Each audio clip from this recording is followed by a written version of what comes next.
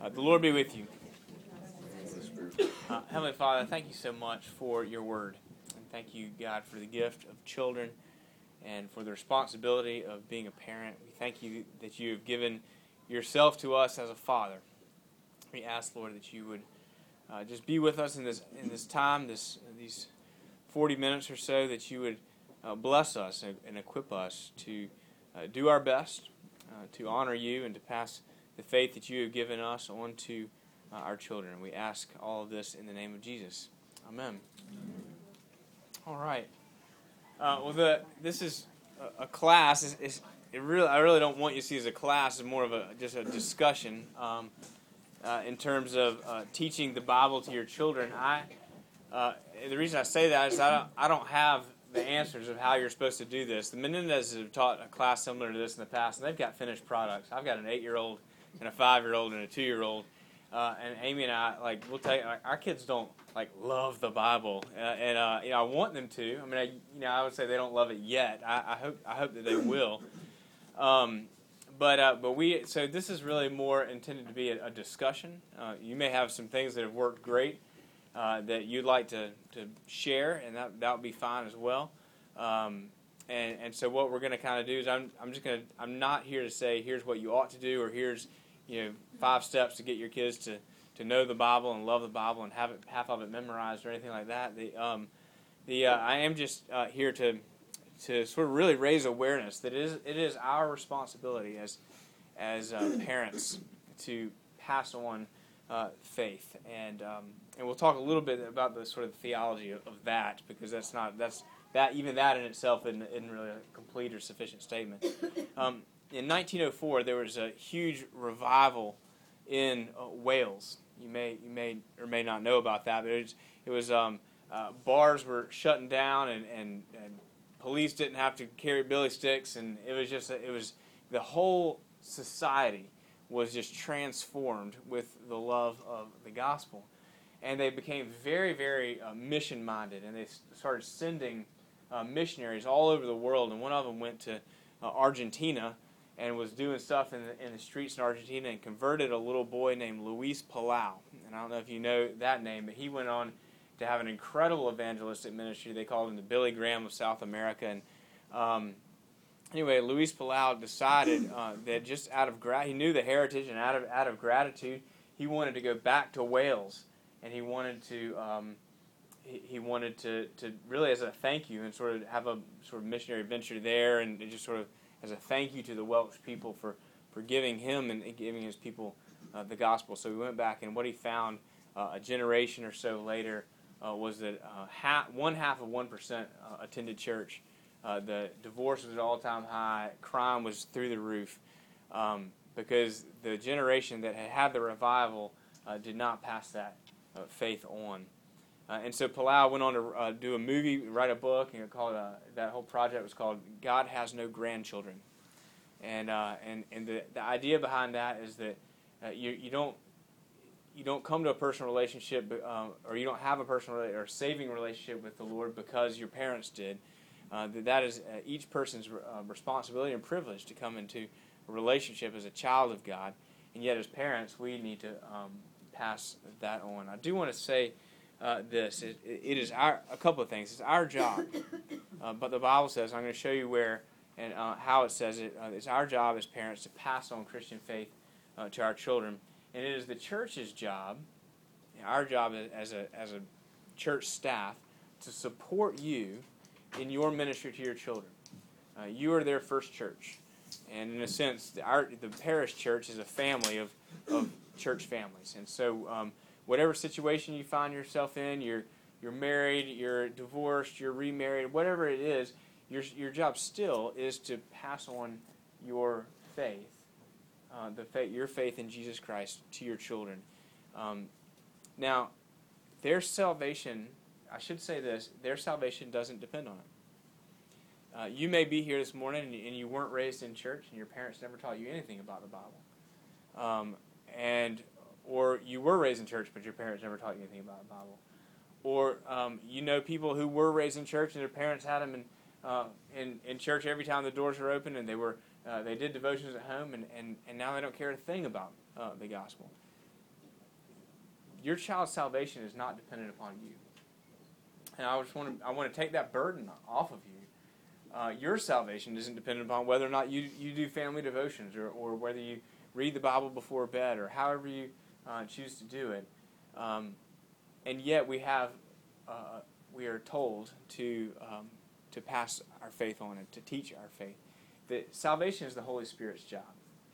But the Holy Spirit, in my experience and in Scripture, I've never heard of the Holy Spirit teaching someone about faith apart from instruction or apart from Scripture itself. And so while the Holy Spirit's job is belief, our job is to sort of lay a foundation and provide a framework for the children to, when the Holy Spirit comes upon them and gives them the flesh of belief, that there's bones for that flesh to go on that we've put there. Now, we're not going to do it perfectly, and I can tell you this. I mean, I have a seminary degree and experience as a pastor, and I'm in charge of Christian education. And man, I just want to get my kids to sleep by 8:30. I mean, that's just that. Amen. I mean that. Yeah, and it doesn't always happen. You know, so it's just it's a struggle. And I'm not saying please. Our house is crazy. Like I have an 8-year-old, a 5-year-old, and a 2-year-old.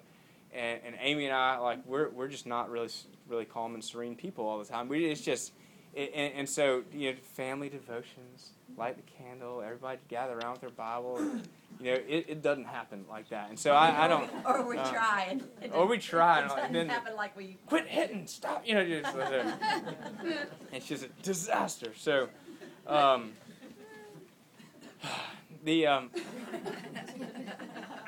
what I always remind myself about everything, and Amy and I, we talk about this, is the immediate feedback I get from my children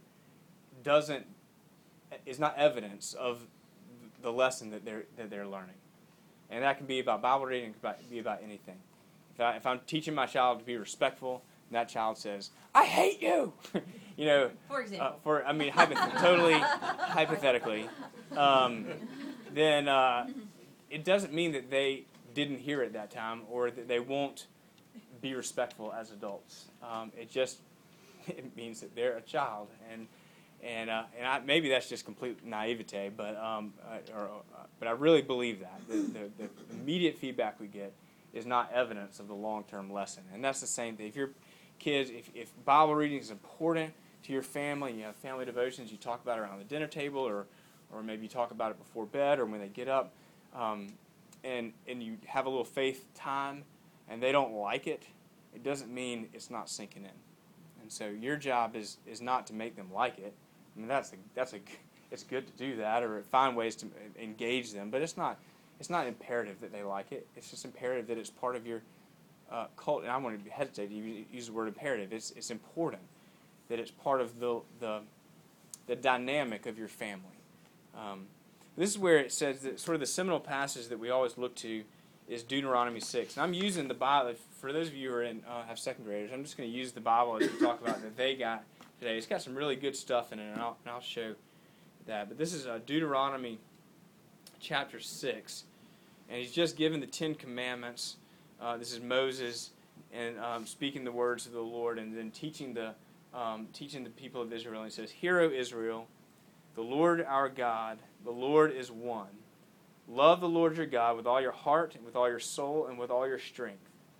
These commandments that I give you today are to be on your hearts." Now that's the first thing, is it's to be on your hearts. But then, verse 7, chapter 6, it says, "Impress them on your children. Talk about them when you sit at home, when you walk along the road, when you lie down, and when you get up." In other words, take every opportunity. You're on the road, you're in carpool, you're going, you're picking them up for school. There's just not a bad time to talk about the Lord. Now, you can be a little crazy about it. You need to talk about their day and stuff like that too, but there's just not a bad time to talk about the Lord with your kids. Tie them as symbols on your hands and bind them on your foreheads. Write them on the door frames of your houses and on your gates. And there's some really important, that's through verse 9. There's some really important things there. But I'm going to jump ahead to verse 20, and it says, this is what Moses says: "In the future, when your son asks you, what are the meanings of the stipulations and decrees and laws of the Lord that God has commanded you, tell him, 'We were slaves of Pharaoh in Egypt, but the Lord brought us out of Egypt with a mighty hand.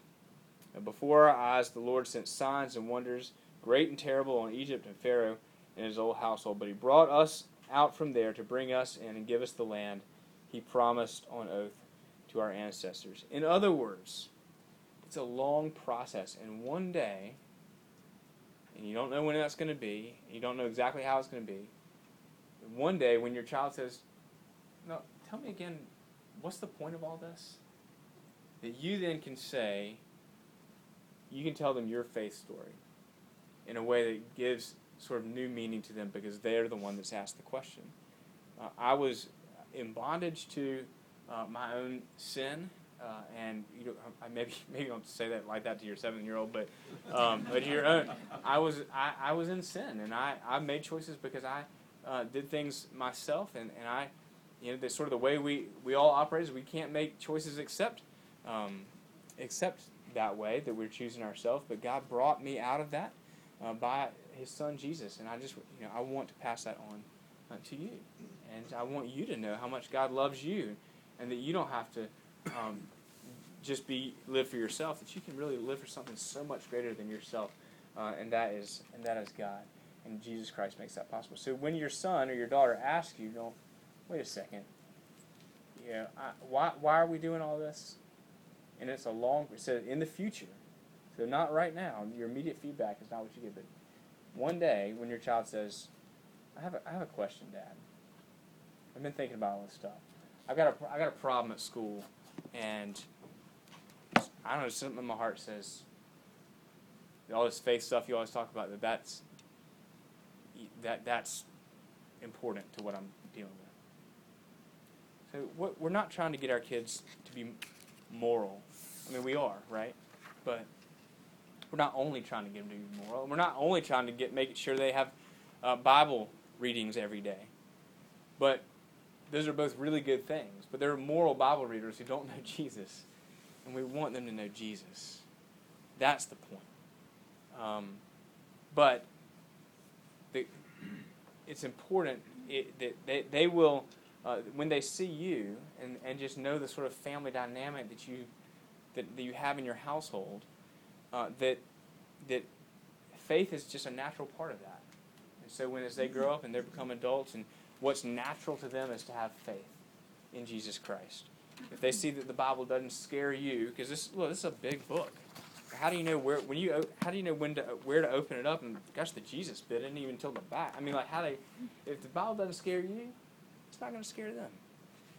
But if you think, I don't know, you get a big word, some crazy Tiglath-Pileser or some crazy name or something.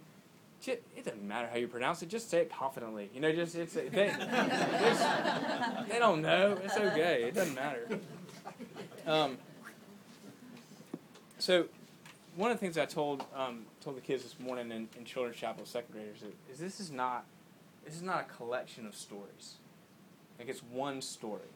Now, it's one story made up of lots of different stories, but it's really one story about God's rescue and redemption of a fallen creation, and how He came to do that.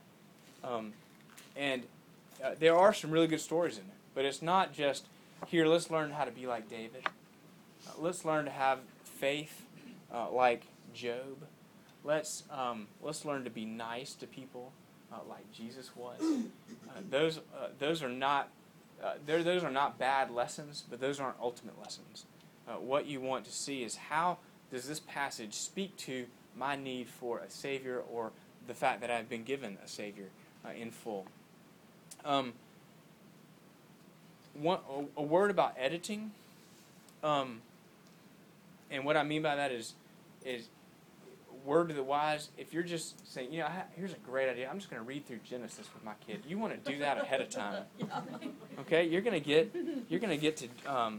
to Genesis 19, and you're gonna get to the part where the angels, the visitors, they come to Abraham, and Abraham's pleading for Sodom, and they go on, and Lot is there, and Lot brings them into his house, and then all the men of the city says that before they had gone to bed, all the men from every part of the city of Sodom, both young and old, surrounded the house, and they called out to Lot, "Where are the men that came to you tonight? Bring them out to us so that we can have sex with them." You want to know that's coming, right? Like,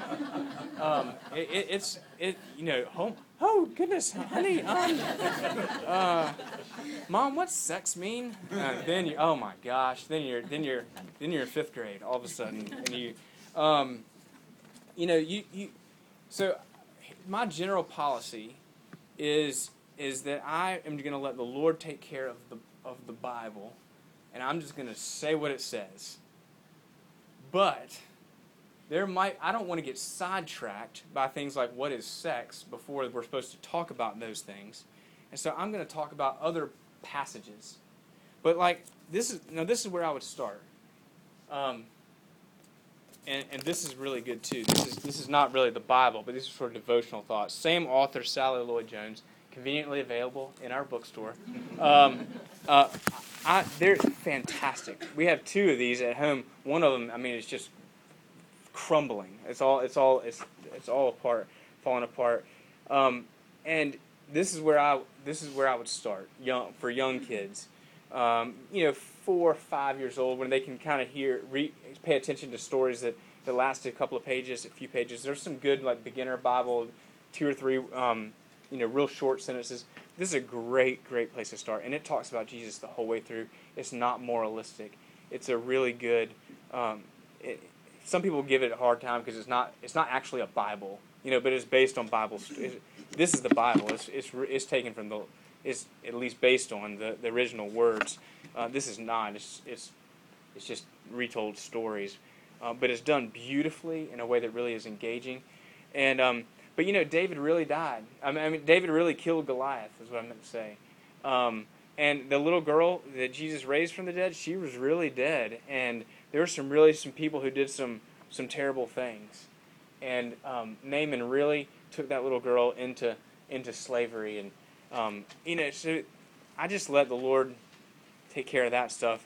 But then when I get to stuff like that, we'll talk about that another time. I just think know what's coming. Don't just get into it without knowing. So that's just a little word to the wise there. There are some great stories though. The Joseph narrative is great. The story of Ruth is great. The story of Esther is great. The story of Jonah. These are great sort of stories. Now, 3 of those 4 have sexually explicit parts of there. Potiphar's wife.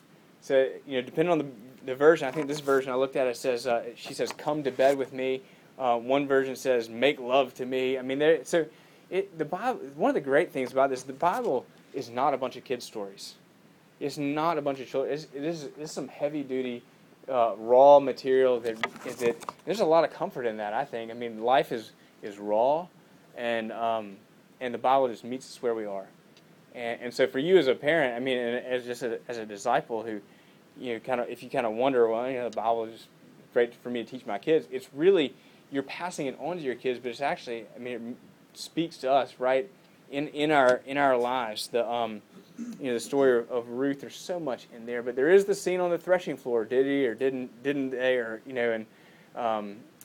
so I just again know ahead of it going in. But I know what I'm saying there because 5 minutes is 5 minutes, and if you got to read it ahead of time, you might not have 5 minutes to do that. And so if you can find the time, do that. If you can't find the time, you just get into it and praise the Lord. I don't know. So.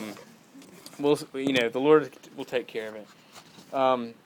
But again, use discretion because you don't want to get sidetracked. You want to talk about the ultimate things. You don't want to get sidetracked with, what does that mean? And before you're ready. Now, I think there is a very appropriate time, early teen years, to begin to talk about, there are times where people did bad things with sex in the Bible, and it never works out good.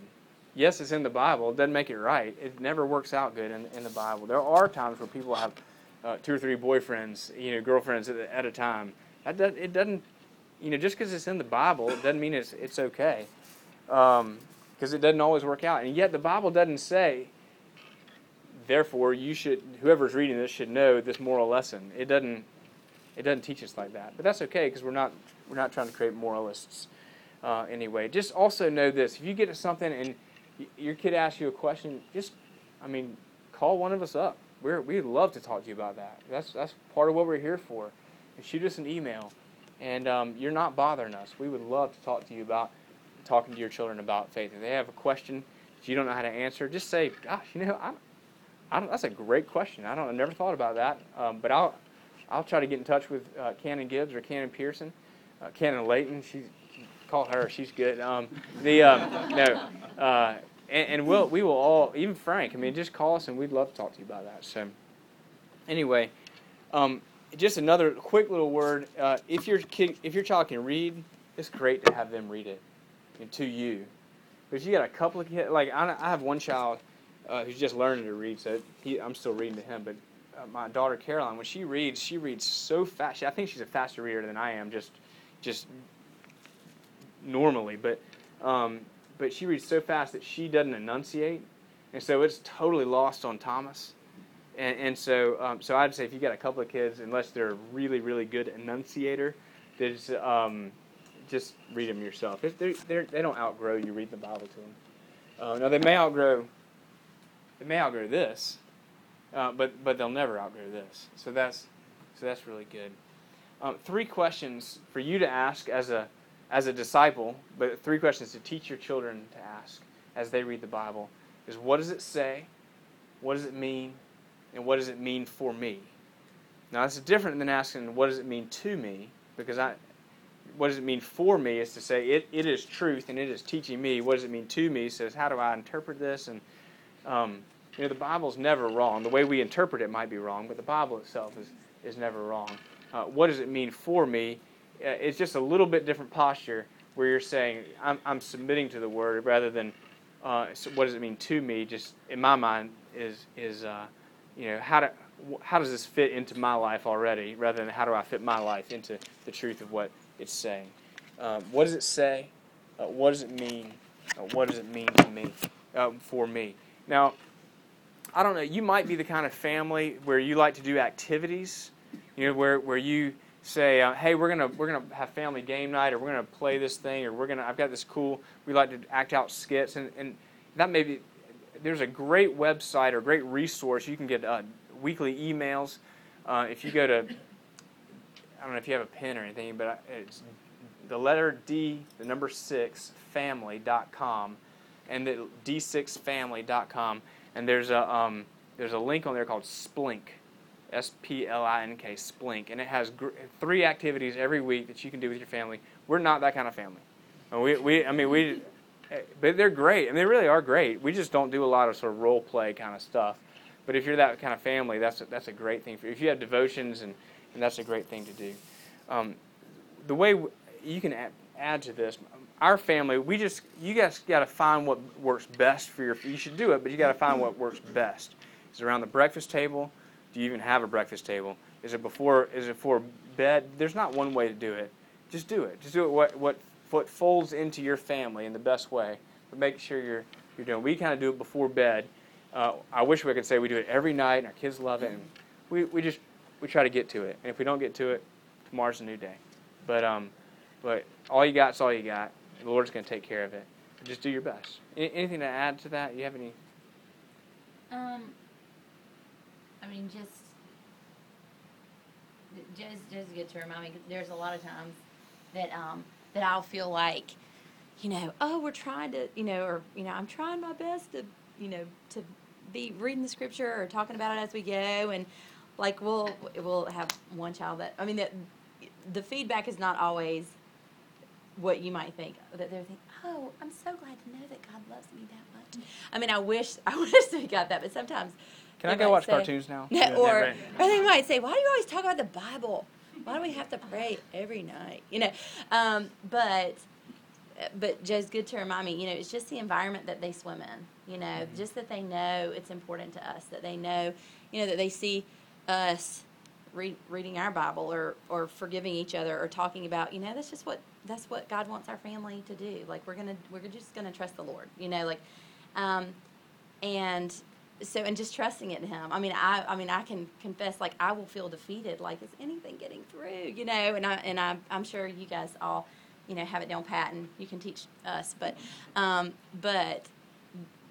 we just have to trust Him, and trust that, that ultimately He loves our children even more than we do.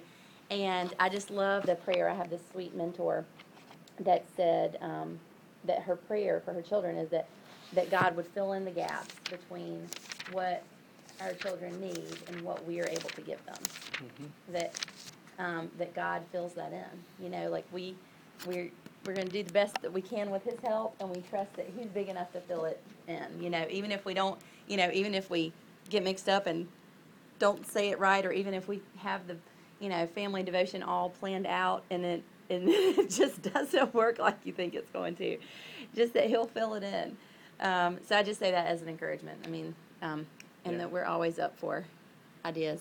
But I do love the D6 website, but also Rob Reno's Mm-hmm. the family Visionary parenting. Yeah, the Visionary Parenting website also has just fun, things that make it real for kids. Like do a race with, like run around and like make a little track for them and time it, and then have them like put on all these clothes and try to run and then say, that was harder having to carry all that extra weight, and and then say in the scripture about like that that God carries our burdens for us. Isn't it easier when we just let somebody else carry it for us? Just things that kind of make it. Then you got to do more laundry, so you got to really kind of you got to weigh that out. But yeah.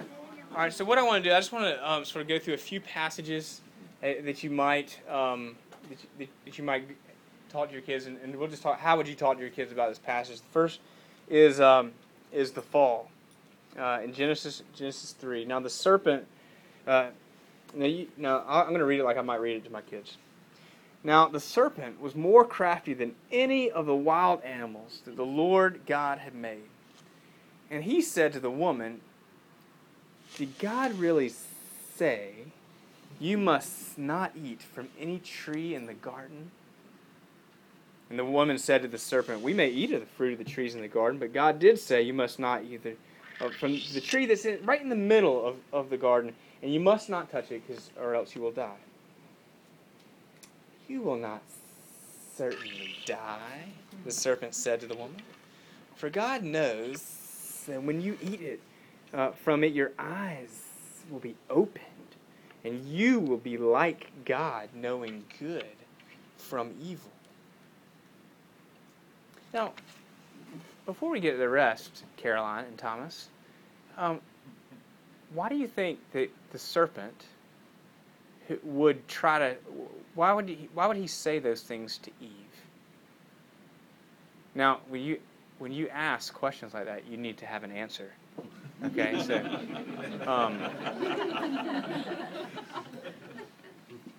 so it's good, which is not to say don't read the Bible because you don't feel like you've got any answers. Don't do that. As a parent, you need to be in your own personal Bible study. Like you need to be reading through the Bible. You need to be involved in Bible study. You need to be going through the Scriptures systematically. Even Leviticus, even Ezekiel. Like it's edifying to you. And then at a point when those questions come up, you will be more equipped. It doesn't. I know somebody who read through the Bible and she was doing the chronological thing, and she said, "I just can't wait till October." So what's October? She hated the Old Testament. "I will never read the Old Testament again," she said, because she just didn't get. She didn't get it. She didn't understand how. Number one, it was Scripture. It was edifying. Number two, it was all pointing to Christ. But anyway, so all that to say, it is edifying to you, even if you don't understand it. If you don't understand it, call us and we'll talk about it. So why when you ask that question, and your kid says, "I don't know," or you say, why would the devil, the serpent, say that thing, and your child says, To be bad? And well, yeah, that's right, because he wants us to be bad. Maybe so. What would you say to elaborate on that question? Yes, and what would your answer be? Why would the serpent say you will not die? God just knows that when you eat it, your eyes will be open and you'll be like him, knowing good from evil. Isn't that a good thing to know good from evil? Well, what would your answer be?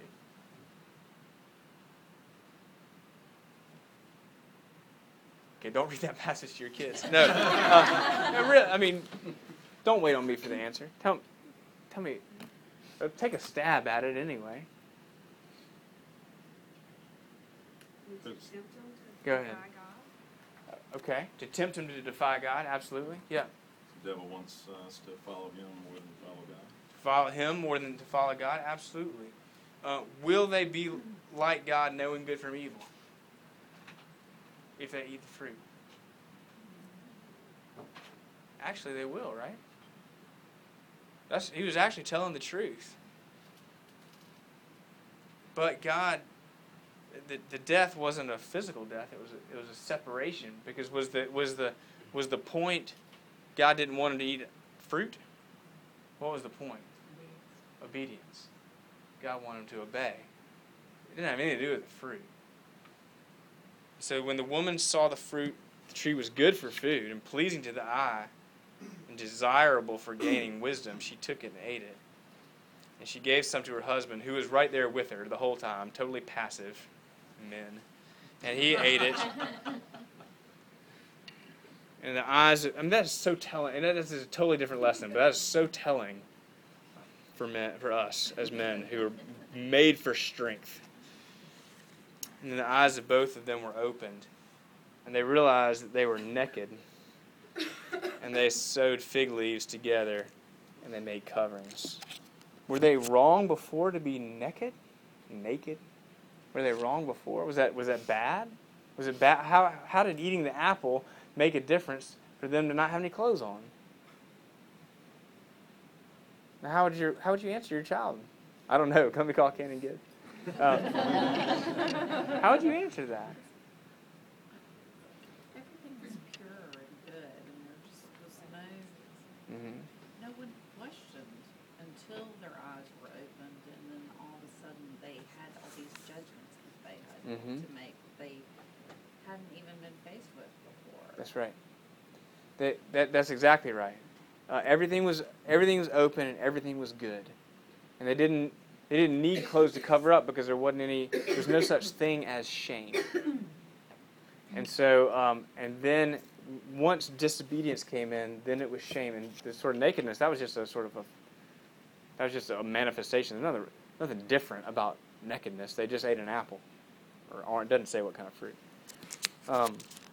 Interesting. Some of this Bible is really good. It actually has some answers in here. It talks about wrong. Some of them are a little moralistic, and that's okay. Wrong decisions. Did you know the Bible doesn't actually name the fruit that Adam and Eve ate? Things like that. And interesting, as you go further in the story, there is a separation between God and man that wasn't there, and yet God gives them clothes.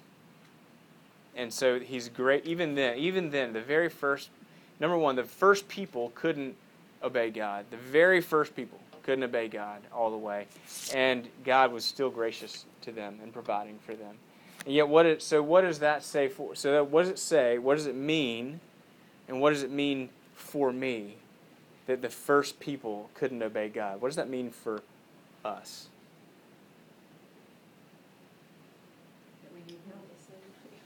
Pardon? We're all the same. We're all the same. And so there's a separation between us and God. And honey, there's a separation because of the, it's not because of the bad choices we make that there's a separation. We make bad choices because of the separation. A way to say that to your older kids is we're not sinners because we sin because we're sinners. We are naturally separated. Because of this decision, we are all naturally separated from God. He still loves us. He still is gracious to us, but we're naturally separated. Isaiah 53. So you don't need a long theological thing. we're separated from God naturally, but God loves us still. Good night, honey. I mean, that's fine.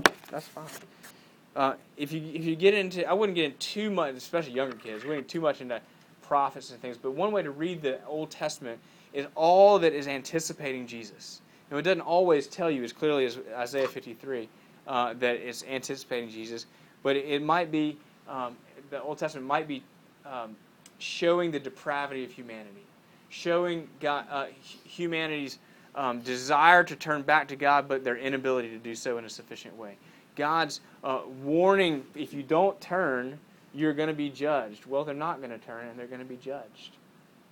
But here's Isaiah 53, anticipating Jesus. He was despised and rejected by mankind, a man of suffering and familiar with pain, like one from whom people hide their faces. He was despised, and we held him in low esteem. Surely he took up our pain, he bore our suffering, and yet we considered him punished by God, stricken by him and afflicted. He was pierced for our transgressions, he was crushed for our iniquities. The punishment that brought us peace was on him, and by his wounds we're healed. It's the gospel. It's written 700 years before the time of Christ. And all of the Old Testament is anticipating Christ. I mean, you can get to a passage like this and say, how do you think that Isaiah knew that Jesus, this much about Jesus? And you could say, when they say, because he's God? I mean, that's a good answer, right? Because he's God. But, Isaiah's not God, but God is God. So what is that? How might you say one more word about that to your child? About prophecy, about Jesus. God was speaking through Isaiah. But that his word is you can trust. You can trust his word. He's going to fulfill his promises. And he's going to fulfill his promises. That's a great place to stop. You could also say that he that God. You might take it from there, John 3:16, that he so loved the world that he gave his only Son, that whoever believes in him will not perish but have everlasting life. You can say that God wanted his people to know that even in their hard times, that hope was coming. They might not even ever see it, but God was faithful. And so even in our hard times, God is faithful because of Jesus. And the Jesus Storybook Bible does an awesome job of Old Testament. I mean, just explaining all that and pointing it right to Jesus, and just, it's such a great. It takes the story of Abraham and the sacrifice of Isaac. He takes him up there, and it says that one day there would be another young man to carry wood up a hill, and God would offer another sacrifice. I mean, it's just unbelievable. It's just fantastic. So it really does. Even that verse that you just said. Yeah, that does a great job. Yeah, it really takes the Old Testament and points it. What ages would you recommend that one for? 4 to 96. Yeah. Yeah. I mean, I can't tell you how many times I've thought, all right, I got to preach on this passage. I'm like, Dave, have you checked the Jesus Storybook Bible? What does that say about it? You got to get it down to our level. So. Yeah, and I'll say too, this has great just sort of snippets, and it tells great stories that aren't necessarily Bible stories. It'll talk about let me see, like a life raft. There's one in here about a true story about. Here's one about a rocket ship. There's a true story about something in World War II. It's real short. It's just beautiful. So just great little devotions. Again, it's not the Bible, but it's great devotion. Almost done. So let's talk about crucifixion. So we've seen that the humanity is fallen, and they are separated from God. And we are anticipating God's solution to that problem, and we see it here in John 19. So the soldiers took charge of Jesus, and carrying his own cross, he went out to the place of the skull, which in Aramaic is called Golgotha.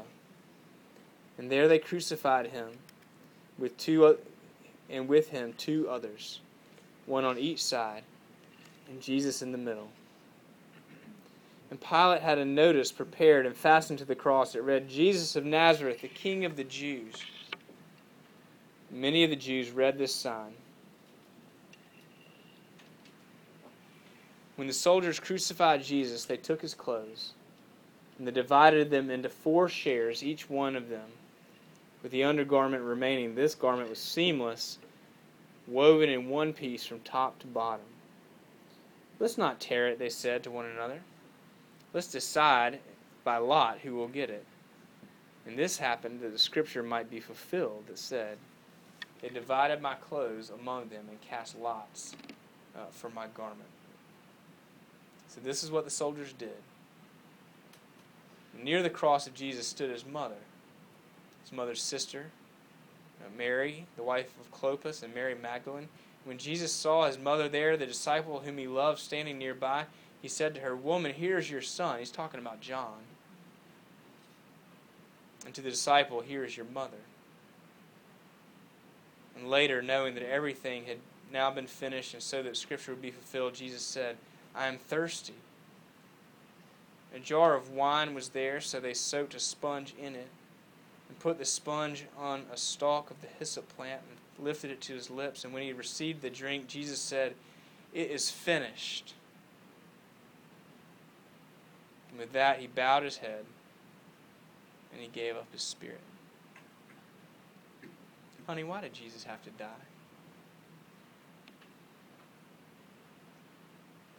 Do you know what day it is, what we call that day? That Jesus, when we remember that day, we have a day every year, and it comes right before Easter. What is that day called? And why would that be good if Jesus had to die? That's right, for our sins. He died, and he didn't just die, he actually took God's punishment for sin on himself. He didn't have any sin. He took God's punishment for sin on himself so that you and I wouldn't have to take punishment for sin. And that's why it's so good. Good night. He loves you so much. And then you don't want to leave him there too long. Empty tomb. Early on the first day of the week, while it was still dark, that's a theological statement as much as a meteorological statement. Mary Magdalene went to the tomb and saw that the stone had been removed from the entrance. And you would read that with such joy. And you would read that with such joy. You would read the death with such gravity. Just one quick story. Again, my house is crazy, but one night I was reading Thomas, the crucifixion story. Find the crucifixion.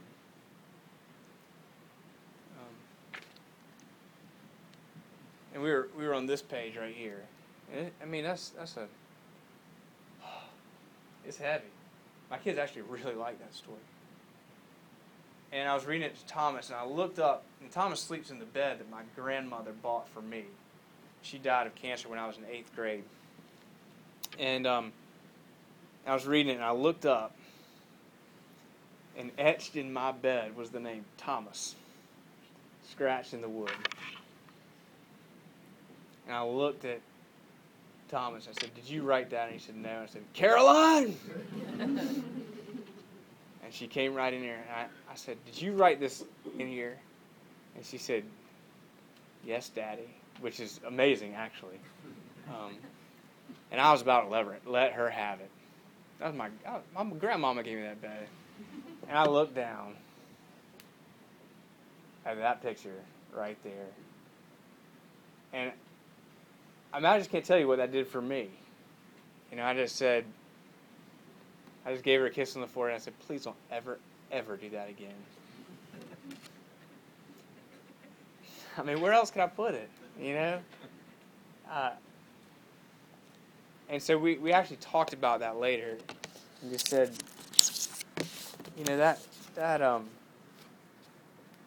I could be very angry about that. But Jesus died for all of our sins, and I'm going to let him die for that too. Don't ever do that. So, anyway, it's a journey.